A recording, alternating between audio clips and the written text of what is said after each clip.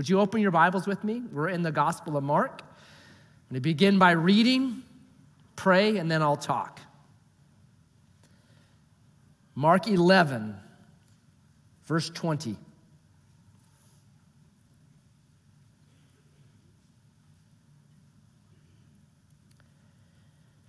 As they passed by in the morning, they saw the fig tree withered away to its roots. And Peter remembered and said to him, Rabbi, look, the fig tree that you have cursed has withered. And Jesus answered them, have faith in God. Truly I say to you, whoever says to this mountain, be taken up and thrown into the sea, and does not doubt in his heart, but believes that what he says will come to pass, it will be done for him. Therefore I tell you, whatever you ask in prayer, believe that you have received it, and it will be yours. And whenever you stand praying, forgive if you have anything against anyone, so that your Father also who is in heaven may forgive you your trespasses. Father,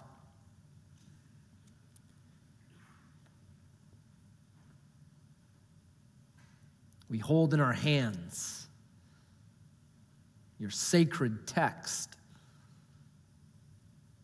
inspired by your Spirit as you moved upon the prophets of old. And we know that your Spirit is required to understand it, that the natural mind cannot understand the things of Scripture. They are spiritually discerned. So we ask right now for your Spirit to fill each of our leaky vessels, to empower us to understand your word, so that we might have the mind of Christ. And we pray this in Jesus' name, amen. So things aren't always as they look. Do you know that? I'll give you an illustration. About 3 years ago, someone gave me some tickets to an OSU football game. It was OSU versus Washington. And so I took my two boys, Elijah and Myron, and then one of Elijah's friends, Luke. And we went up to the game, and the seat I was sitting on was right on this aisle, really busy aisle, lots of stuff happening, and the worst game I've ever gone to in my life. OSU had 8 yards of offense in the entire second half. Okay? A middle school girls soccer team could have done better. Like, it was just hideous. And I've been to a lot of bad OSU football games. For 32 years, I've gone to OSU football games. This was the worst one. So that's saying a lot. But it was even worse, and here's why. I'm on the aisle, this really busy aisle, and this lady, 2 minutes into the game, she's coming up. She's got 2 of the largest beers I've ever seen. Like, I didn't know you could sell them that big, right? And so she is walking up these steps, and then she gets right about level with me, trips, and just throws the beers on me. And it's just like a tidal wave of beer hits me and then just starts going down the stairs, right? She looks at me and she goes, sorry. Turns around and goes, gets more. I'm like, that helped. So for the entire game, I'll see people, they'll be walking up the steps and they'll be like, whoa. And then they'll follow this tidal wave up and then they'll just look at me and they'll just be like, shake their head. I'm like, what do you think I did? I'm like, this is such a horrible game. I mean, it's like, what? You know? So the worst though, like middle of third quarter, just a horrific game. OSU's like -10 right now for offense. So this lady, she's probably 65, 70, makes a little bit extra money at home games at OSU cleaning up. So she's walking up, she's got this little pail of like kitty litter and then some paper towels and a mop. And she's like smiling and talking to people. Then she hits this mess. She stops, just folds it up, looks at me, and I'm trying to like, explain my, like, smile, like, come here, I'll explain this to you. She just goes, turns around and just walks away. I'm like, right? Brutal. Things aren't always as they look, okay? So Mark chapter 11, let me try to catch you up so you can figure out that things aren't always as they look. Jesus has presented himself as king. That's how Mark 11 begins, the coronation. There is a spontaneous celebration inside of the city, like the king has come. They're quoting Old Testament promises of the coming of the king. Jesus goes to the temple, looks around. It's Walmart, 5 a.m., Black Friday, just crazy. Turns around, leaves. Comes back the next day. As he's coming back, he is hungry. He sees a tree that's in leaf. These kind of trees, they would, if you know this kind of fig tree, it would actually produce a little fruit even before it produced a leaf, right? Like some we have plum trees that'll put out a blossom before they put out leaves. It's like that. And these tiny fruits were edible. So it had leaves, but no tiny little fruits. So Jesus comes up to him, he's hungry. There's no little tiny fruits on it. It's a fake tree, if you would. It's putting out leaves, but no fruit. So Jesus curses the tree, proceeds to walk into the temple, cleanses that temple, right? Makes a whip, drives people out. This is not your hippie-loving, granola-eating Jesus. This is the real Jesus of Scripture. It says, this is not happening. My house is to be a house of prayer for all nations, and you have turned it into a den of robbers, right? Big time. They leave. Next morning, they're walking back. This time, they're walking back. They go by that tree that Jesus had cursed the day before. So it's 24 hours later. Peter sees the tree, that it's withered up. Leaves are off of it. It's brown. It's dead. And he's like, whoa, Jesus, the tree that you cursed, it's dead. Like, you're better than Roundup. This is amazing, right? But now it's an honest tree because it looks like it actually is. It couldn't hide its nakedness behind leaves anymore. Genesis 3. And then so Jesus kind of explains himself and really explains what has been happening in this chapter. And so I'm just going to summarize it like this. Jesus is saying the time is up for fruitless fakes and prayerless temples. Time's up, right? So here's why I'll say that. When Peter says, wow, this tree is dead, how does Jesus respond? Is he like, yeah, told you? No, he responds by saying, have faith in God. That's a weird turn. We were talking about a cursed tree. Now you're talking about have faith in God. And next he says, if there's a mountain that's in your way, you can say that mountain be uprooted and it's gone. All you need is faith. And if you have prayers of faith, whatever you ask, you'll receive. But if you're sitting there praying, make sure that you forgive people, because if you don't forgive people, God won't forgive you. Clear as mud, right? Like, oh, that totally makes sense. It's pretty difficult. You have a faith that can move mountains. You have prayers to get whatever you want, but make sure that you forgive so God will forgive you. Like, it's actually a technically difficult little section. And here's what happens to this text in certain parts of the church. They grab it, they pull it out of the context of what has been going on, and then they say this. They say, listen, you can have a kind of faith that allows you to get rid of any mountain in your life. So if you have a mountain of credit card debt, if you've got faith, man, you can just say, be removed and it's gone. If you got a business problem that's a big business problem, you can have faith and it'll be gone. If there's a government regulation that you don't like, you can have faith and it can be gone. If you've got a mountain of a problem of a neighbor, faith and they'll be gone. A tumor, faith, and it's gone. Your tranny's bad, faith, and it's fixed. Your hip is bad, faith, and it's fixed, right? Red lights are in your way, faith, and they turn green. That ridiculous driver in front of you, be gone, right? There's this idea behind it. It's termed name it and claim it. And this is one of the texts that they use to say, this is what you can do. If you have a certain kind of faith, you can say to any mountain of a problem in front of you, be gone, and it's gone. So you have to ask, is that what Jesus is teaching here? Is he teaching this? No. He's not teaching that God will become your private excavator and take care of any of your personal problems. Just, sign him up, okay? And let me try to prove it. Look at verse 23 very carefully. Truly I say to you, whoever says to this mountain. What mountain? Any mountain? Could I say to Mount Baldy or Mount Everest? No. There is a specific mountain that Jesus is talking about. So if you know your geography, Jesus would be coming from Bethany. He would hit the Kidron Valley, and he would be in the Kidron Valley when he's talking about this. And this, I have a picture of what they would be looking at. What mountain would he be saying when he says this mountain? It's the only mountain around. It's the Temple Mount. It's where the temple was set on top of. They're looking literally at that.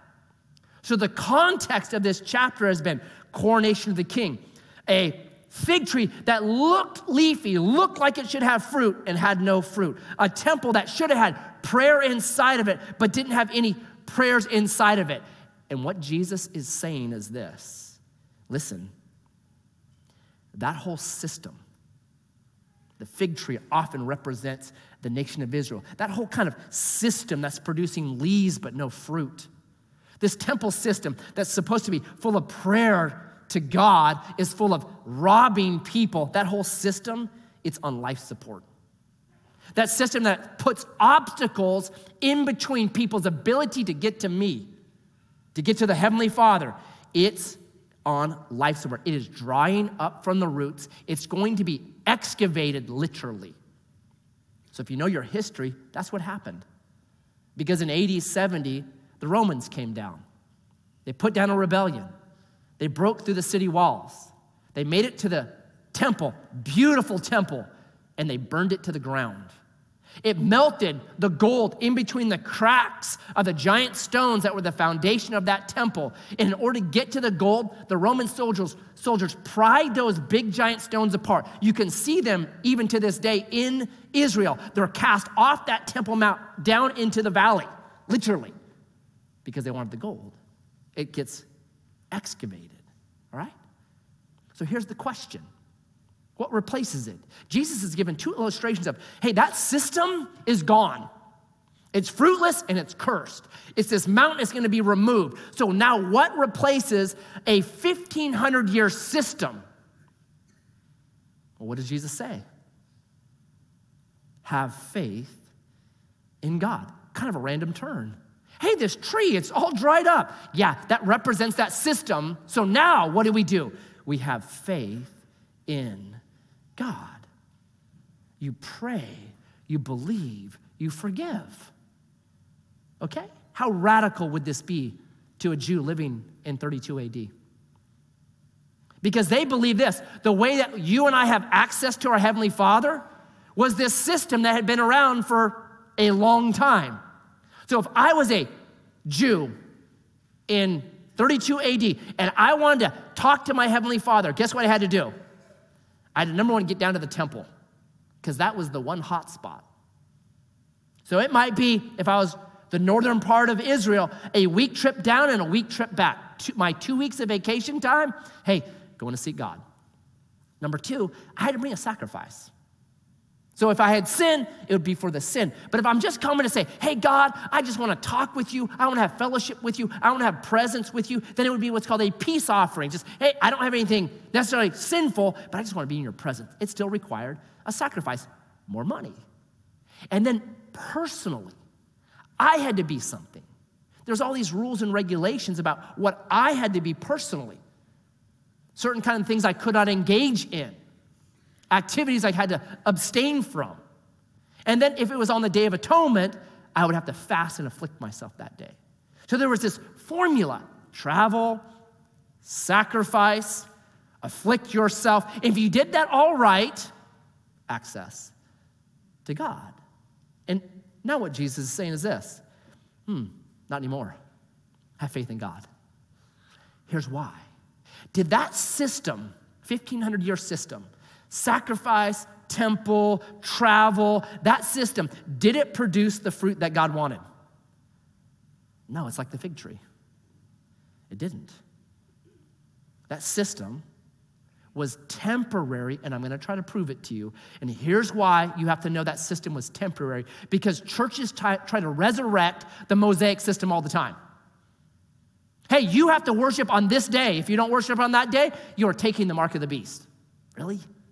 Hey, you shouldn't eat those kinds of food. Really?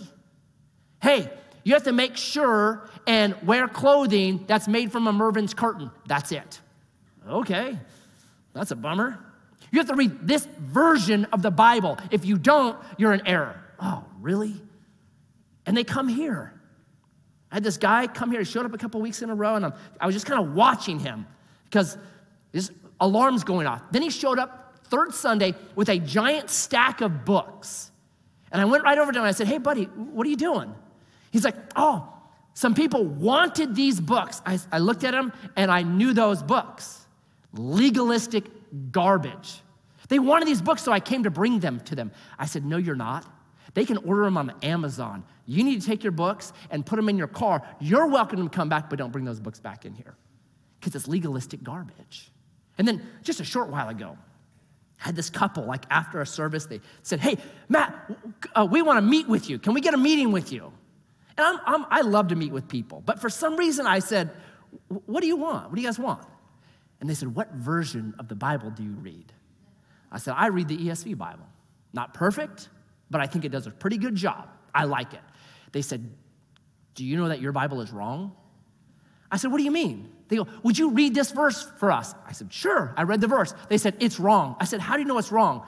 "Well, we read the King James Version, and it says it this way." I said, "Oh, you guys are KJV only, aren't you?" I said, "I'm not meeting with you." They said, "Why won't you meet with me?" I said, "Because you guys strain at gnats and swallow camels, and it's ugly, and I don't want to be in that room." And like, "Well, the King James Version is the best." I said, "Really?" I said, "It's a fine translation, but it's based on 400-year-old stuff. It's missing out on one of the most important Bible discoveries in history. They're called the Dead Sea Scrolls. 1947. Missed out on that. It would be like today not using electricity or not using your cell phone or not using the internet, right? Jesus didn't use them, so I'm not, right? Come on, man. So then instead of being like, "Oh, that's interesting," this is what they did. They said, "Well, there's leaven in your communion." I said, "Really? Really, we're gonna do this? I mean, come on." The lady looked at me and she said, "Leaven is sin."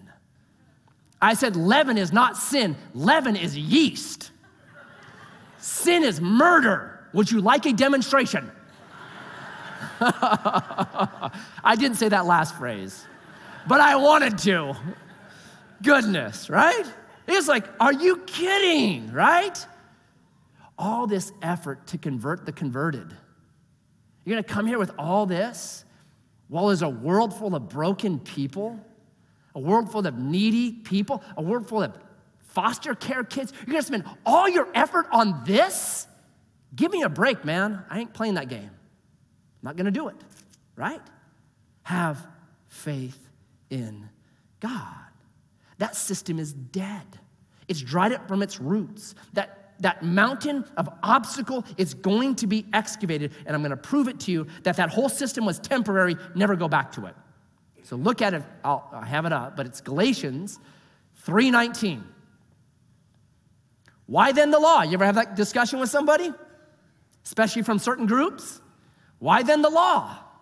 Why do we have all this in the Old Testament? It was added because of righteousness? Because it'll make you fruitful? Because it's God's goal for you? No. It was added because of transgressions, until the offspring should come to whom the promise had been made. It's temporary, right? It's here until there's something better that comes. That's what it's saying. And on top of that, it was added to because of transgression. So who's the promised offspring, number one? What does Genesis 3:15 say? Page 3 of your Bible. Hey, good news, Adam and Eve. I know you've sinned. I know you've blown it. I know there's a curse now on earth, but good news. The seed of the woman is going to crush the serpent's head. That's the promised seed on page 3. It's repeated to Abraham, who says, God says, hey, you're going to have a bunch of kids. It's going to be awesome. And every family on earth will be blessed because of your kids, because of the coming offspring. That's what it is. And then it tells us that the rules were added because of transgression. How do we get all the 613 rules of the Old Testament? Carefully read your Bible. Here's what happens. The law begins in Exodus chapter 20. God gives 10 simple rules. What happens? Before Moses gets down from the mountain, the people break them, right? So then God adds more rules. And then they break those, and then God adds more rules. So there's this cycle you see. God adds some rules, they break them, they add some rules. That's exactly what Galatians 3:19 is saying, that the law kept being added. Why? Because they kept breaking it. It's like your kids. You ever give a rule at your house and then have to clarify it again and again to your kids? Right? Because they break the heart of it. All right, so many years ago, I was trying to just tell my kids about kindness. Like, this is just kind. And it had to do with the toilet paper roll. When the toilet paper roll is out, if you used it up, hey, take off the old roll, put on a new roll, right? Simple. So I made that a law in our house. In the Heavenly house, when you use all the toilet paper, you replace the roll. It wasn't 12 hours later. I go into the bathroom, and that roll had that one glued on square left. Yeah, you don't know where this is going, all right? So I brought my kids, and I'm like, look it. You're supposed to replace this. What'd they say? It's not empty yet, Dad. There's one square. That's not gonna help anyone. But it's not empty. What do I have to do? I had to clarify. Okay, if there are 15 inches or less of toilet paper, replace it, right? And what's their question? Is that dual ply or single ply, Dad? Nah, you end up with a Torah for toilet paper. That's how the law came, just like that. Read it. It kept getting broken, and God's, okay, I'll clarify this for you. If you can't get the heart behind this, then I have to get real pedantic with you. That's the law. It was added because of transgression. Temporary.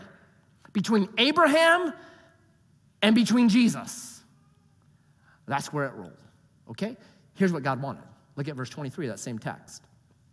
Now before faith came, we were held captive under the law in prison. Does that sound like a fun place to be?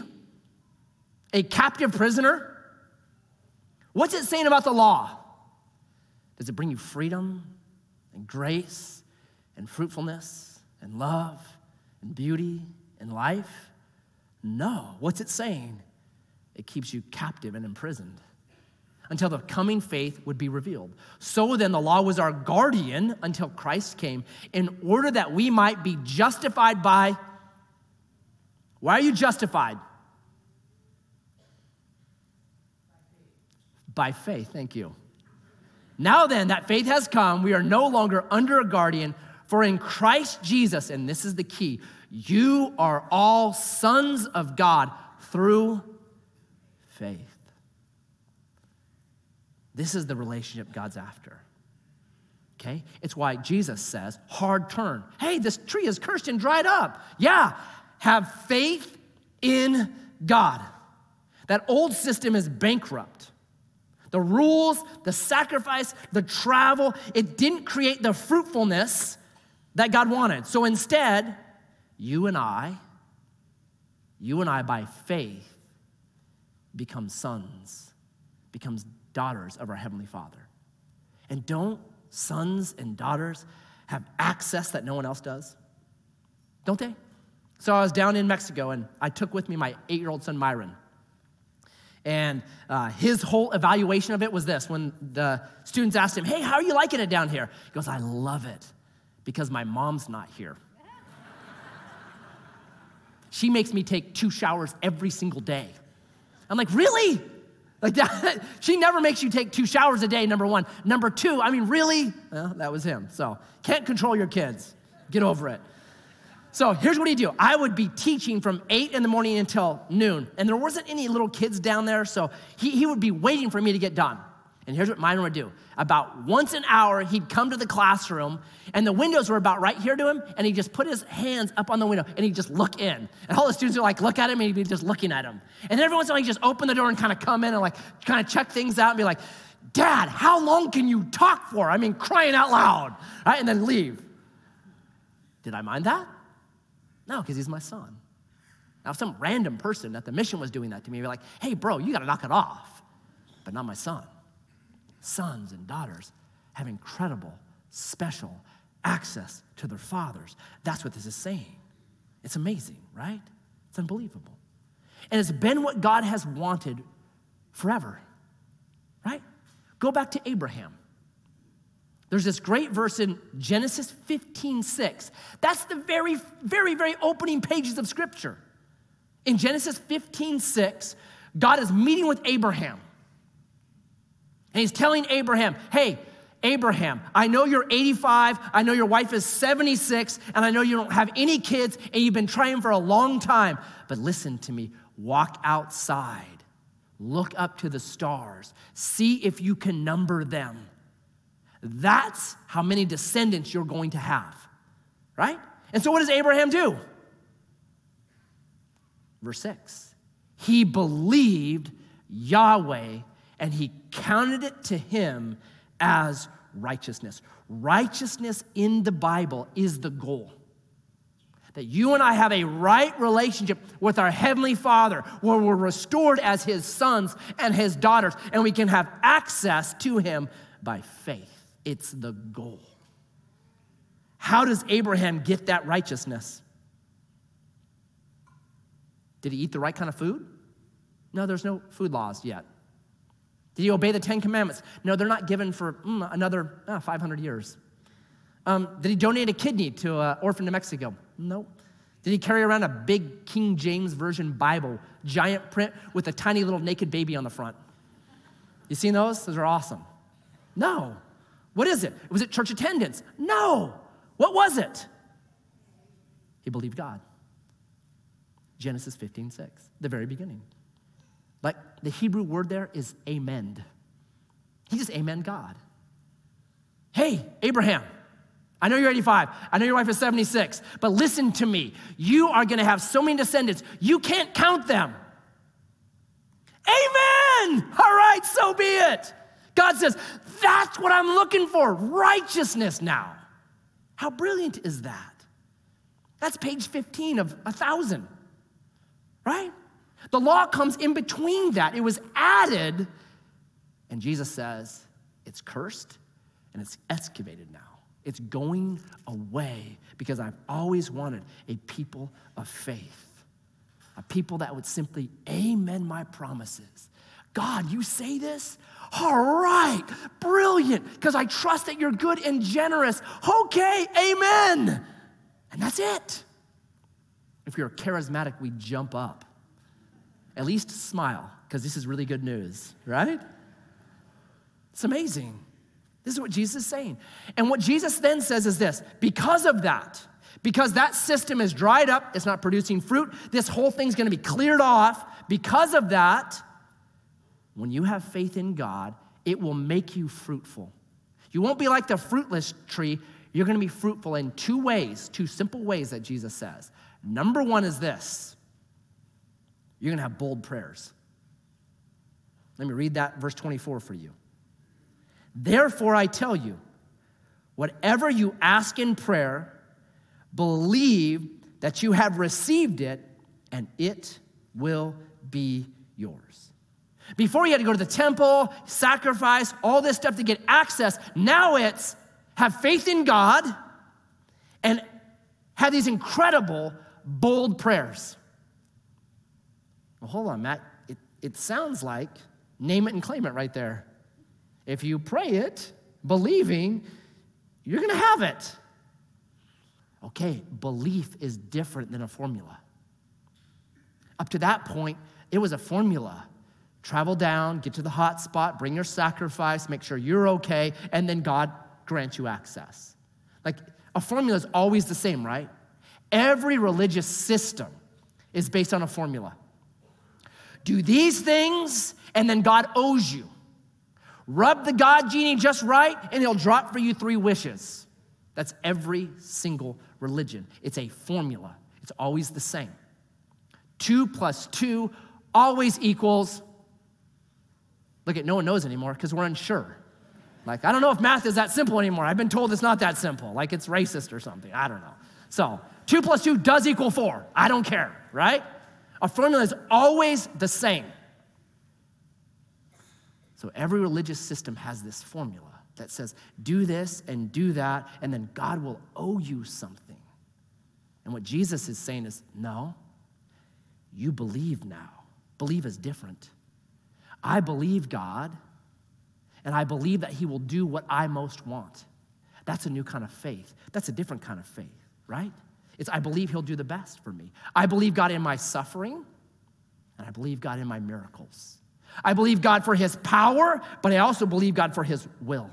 I believe God can remove mountains in my life, no doubt, but I also believe that God can give me the strength to climb over that mountain. That I know this now. I've made so many poor choices in my life where I thought, this is the thing to do. And it wasn't. That now I don't want my will. Guess whose will I want now? I want God's will.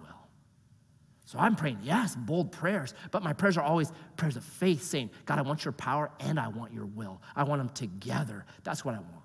So we get bold, bold prayers. That's what we do.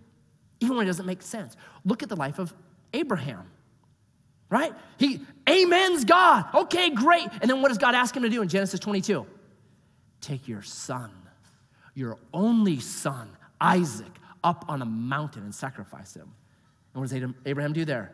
He believes God when it does not make sense because he still knew God is good and generous. And my faith isn't just for the good times and the happy times when the mountains are God. My faith is always for both times. Suffering, valleys, mountains, high tops, joy, suffering. I trust that God is good and generous and he's working all things together for my good. That's the prayer of faith. And I think we're supposed to pray boldly. I don't want to get to heaven and have a shelf full of stuff that says Matt's opportunities that he missed because I have not because I asked not. So I want to boldly say, God, whatever opportunity you have for me, whatever things there are, man, whatever mountains you want to remove in my life, man, do it. I want your power and your will because you're good and you're generous. That's the mark of these believers. Unlike the temple that had no prayer, believers that have experienced the goodness and generosity of God and the access freely given by faith say, I'm going to boldly pray, number 1. Number 2, ridiculous forgiveness. Let me read this again for you. And I think sometimes we gloss over the words of Jesus and we don't really stop and ponder how profound they are. So listen carefully to what Jesus says here. And whenever you stand praying, you've got this incredible access to God because of faith alone. You're praying, he's hearing you. His will, his power. Whenever you stand praying, forgive. If you have anything against anyone, so that your Father also, who is in heaven, may forgive you your trespasses. Ridiculous forgiveness. Do you see the 2 words I underlined there? Anything, anyone. What does that cover? What does anything cover? Who does anyone cover? That's why I call it ridiculous forgiveness. This is as wide as it could possibly get. Ridiculous, insane forgiveness. And it's so important that Jesus says, you do that so that your heavenly Father may forgive you also. What? What about grace? What, right? Your mind should spin on that right there. Minimally, what this is saying is, you forgiving people is super, super serious to Jesus. Minimally. Now, why? Because forgiveness frees you. I have this saying, I wrote it down. Your pain will either be transformed or transmitted. That whatever's happened to you and you're wounded from it, if I don't let Jesus transform that pain, I'm gonna transmit it to my kids and to my spouse and to my neighbors and to my coworkers and to my friends. That's what I'm gonna do. Those are your only two choices. You're either gonna allow Jesus to transform it and heal you, or you're gonna start transmitting it and hurting other people. Bad photocopies of bad photocopies, I call it. It's serious. That's how serious it is. The Bible says that when you don't forgive, you get a root of bitterness, Hebrews 12:15, that rises up in you, and it says it defiles everything. You're just walking around broken up and defiling. That's why forgiveness is so important. Forgiveness is carrying around a giant, red-hot boulder in hopes that one day you can throw it at that person. But it never comes. And you're just burnt and burdened. That's all that happens to you. That's why this is so important. Or instead of being full of the fruit of the Spirit, we're full of anger and rage and vengeance and just, and we ruminate. You know what rumination is? It's that one event that whenever you have a moment where you're not busy thinking, that event pops up. So you're mowing your lawn or you're whatever. You're washing dishes. You're doing something that doesn't require you to think. And what happens in that moment?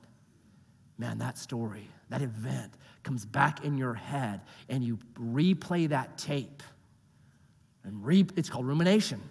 And everybody does it. But here's what science has found. When you ruminate, it does two things. Number one, rumination makes us stupid. Like literally. Your brain could be thinking about the things that further your future, that help you, that encourage you. Instead, what you're doing is you're remembering something, that very, very difficult situation that hurts you.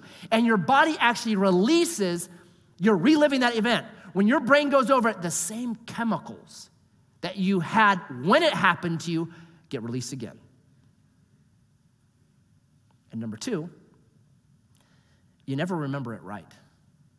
Because when you ruminate, you're not actually remembering the original memory. You're remembering the last time you ruminated. So every time you ruminate, your brain is slowly rewriting the story. Do you see potential problems in that? And you don't even realize you're rewriting it because you only remember the last time you rewrote it. So what happens is it gets further and further away from the actual events, and you are able to demonize that person more and more and more and make them into the worst person on earth. It's very, very bad. So Jesus is saying, hey, the people I'm looking for, the people of faith, the fruitful people, man, they're going to understand access to the Father is by faith now. And they're going to be radical forgivers. And it does something for you. Forgiving people are healthier. They take less medication. They sleep better. They don't get tired doing certain things, right? Marriage, forgiveness in marriage, what they found is this. You have lower blood pressure. You have a lower heart rate. And the tension of the muscles in the face relax. Do you know what tense muscles in the face produce? Wrinkles. If for no other reason, just for vanity's sake, forgive, right? I mean, that's how, like Jesus is like, hey, if you don't want to look wrinkled, forgive someone, for crying out loud. How brilliant is that? That's how important this is to God. They did these tests on unforgiving people climbing up, doing a hike. And people that, like literally, they just tried to eliminate everything possible, and they found those that were forgiving were much more able to hike. They did one on high jump. They found that forgiving people can jump 7 centimeters higher than unforgiving people. How crazy is that one? Right? You want to dunk the ball, high schooler? Forgive. 7 centimeters right there. You're 40 trying to relive the glory days? Get out on the basketball hoop with your youngster? Forgive. Like, it's huge. So important is it that the 2 marks that Jesus gives of this new faith family, man, bold prayers, because you realize the access you have to God now. Abrahamic faith, face to face, he spoke to God. The only person in the Old Testament who's called the friend of God was Abraham. You have that relationship, bold prayers. And the number 2, ridiculous forgiveness. I think the mistake we make with forgiveness is this. Forgiveness is a revolving door. You know those revolving doors where they spin on a circle and you can walk in one side and other people are walking out the other side at the same time? And if some kid decides to stop in the middle, what happens? In and out, they're both blocked. That's forgiveness. We think forgiveness is like we've got an indoor for God's forgiveness, and then we get this separate outdoor that we forgive people. So God is always going to just be pouring forgiveness in, and then we'll decide, should I forgive or should I not forgive? I don't think that's the Bible at all. I think what Jesus says right here in Mark chapter 11 is, no, faith is a revolving door. That when God floods your life with faith, what happens naturally is you have this revolving door where then you are able to forgive other people. But if we'll stand in the middle of that door and just say, no, then what happens? The flow stops. I think that's what Jesus is saying. And your shalom, and your health, and your happiness, and the life-giving stuff that God has for you, man, it's blocked. So you forgive. And Jesus never asked us to do something that he did not do. On the worst night in history, after being betrayed with a kiss, denied, abandoned, beat 39 times, nailed to a cross, Jesus looks at those people and what does he say? Father, forgive them because they know not what they do. You know how you stop rumination? Every time, the moment, you have 15 seconds, science says. When you start ruminating, you got 15 seconds. If you go much beyond that, you can't stop the tape then. You're in for 20 minutes or however long that is. But you've got this little window in the beginning of rumination where you can stop it and you start getting health. And I say the way that you stop it is the moment you begin to ruminate on that event, you say, Father, forgive them, for they know not what they've done. That's how you stop it. That where we're weak, he becomes strong. That we experience his forgiveness, and the more we know of his forgiveness, the more like that revolving door, we are able to forgive people, and the more we're freed from all the junk of unforgiveness, because that's what Jesus has for us. So every Sunday we come to the table and we remember his forgiveness because it's that important. Because we want to go back out into our city and be people of forgiveness. So Jesus, today,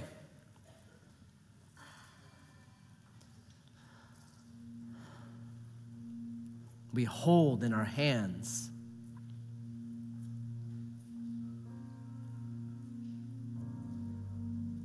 the ultimate reminder, the ultimate remembrance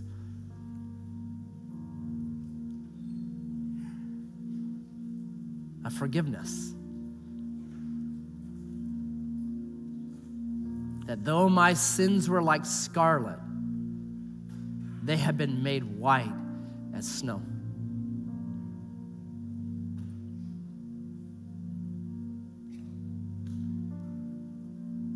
That all things, old things have passed away, and all things have become new. And as far as the east is from the west, that's how far you've put my sins away. That you've cast them into the depths of the sea. I've been forgiven. I've been forgiven because I simply placed my faith in the finished work God the Son, Jesus, on the cross for me. Let's eat of that forgiveness.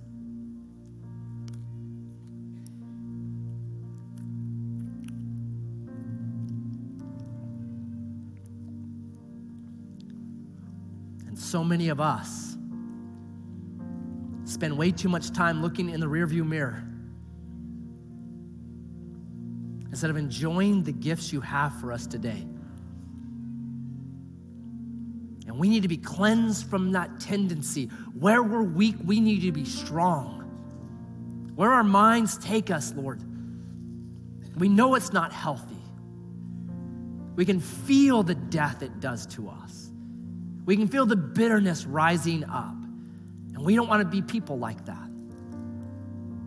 And so I pray for every person in here that as we drink, you would cleanse us from that we could quickly remind ourselves of all that we have been forgiven of, and that we could proclaim like you did, Father, forgive them, for they know not what they do.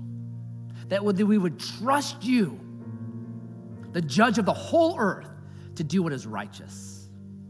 That we would not be overcome of evil, but we would overcome evil with good. Cleanse us today. Help us to let go. Help us to forgive. Help us to walk in that freedom. Help us to be fruitful forgivers. Let's drink together.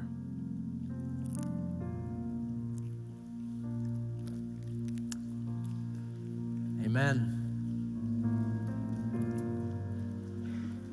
So we have one song. After that song, there'll be people up here that would love to pray for you. Maybe there's a bold prayer that you need other people to gather around and just pray for a mountain, God's power and God's will. Come up, be prayed for. We do baptisms right out here. No better way to remember what Jesus has done for you than by being baptized. The old you dies, a new you resurrected into newness of life by faith alone. If today is your day to be baptized, we would love to walk with you in that. Right over here after that song, there'll be somebody standing by these doors. They'll explain to you salvation by faith and what obedience of baptism means. And then we'll join with you as Jesus continues to author and finish your faith. Would you stand for this final song?